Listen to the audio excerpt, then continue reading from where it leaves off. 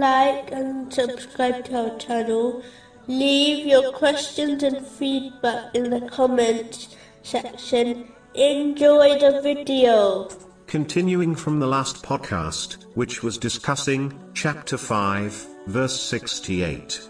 And that which has been revealed to you from your Lord will surely increase many of them in transgression and disbelief. A Muslim should always remember that there are two types of people. The first are rightly guided, as their criticism of others is based on the criticism and advice found in the Holy Quran and the traditions of the Holy Prophet Muhammad, peace and blessings be upon him. This type will always be constructive and guide one to blessings and the pleasure of Allah, the Exalted. These people will also not over or underpraise others, as overpraising others can cause them to become proud and arrogant. And underpraising can lead them to laziness, especially with children.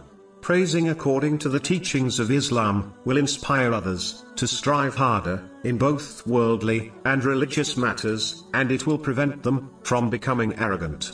Therefore, the praise and constructive criticism of this person should be accepted and acted upon, even if it comes from a stranger. The second type of person criticizes based on their own desires. This criticism is mostly unconstructive and only shows one's bad mood and attitude.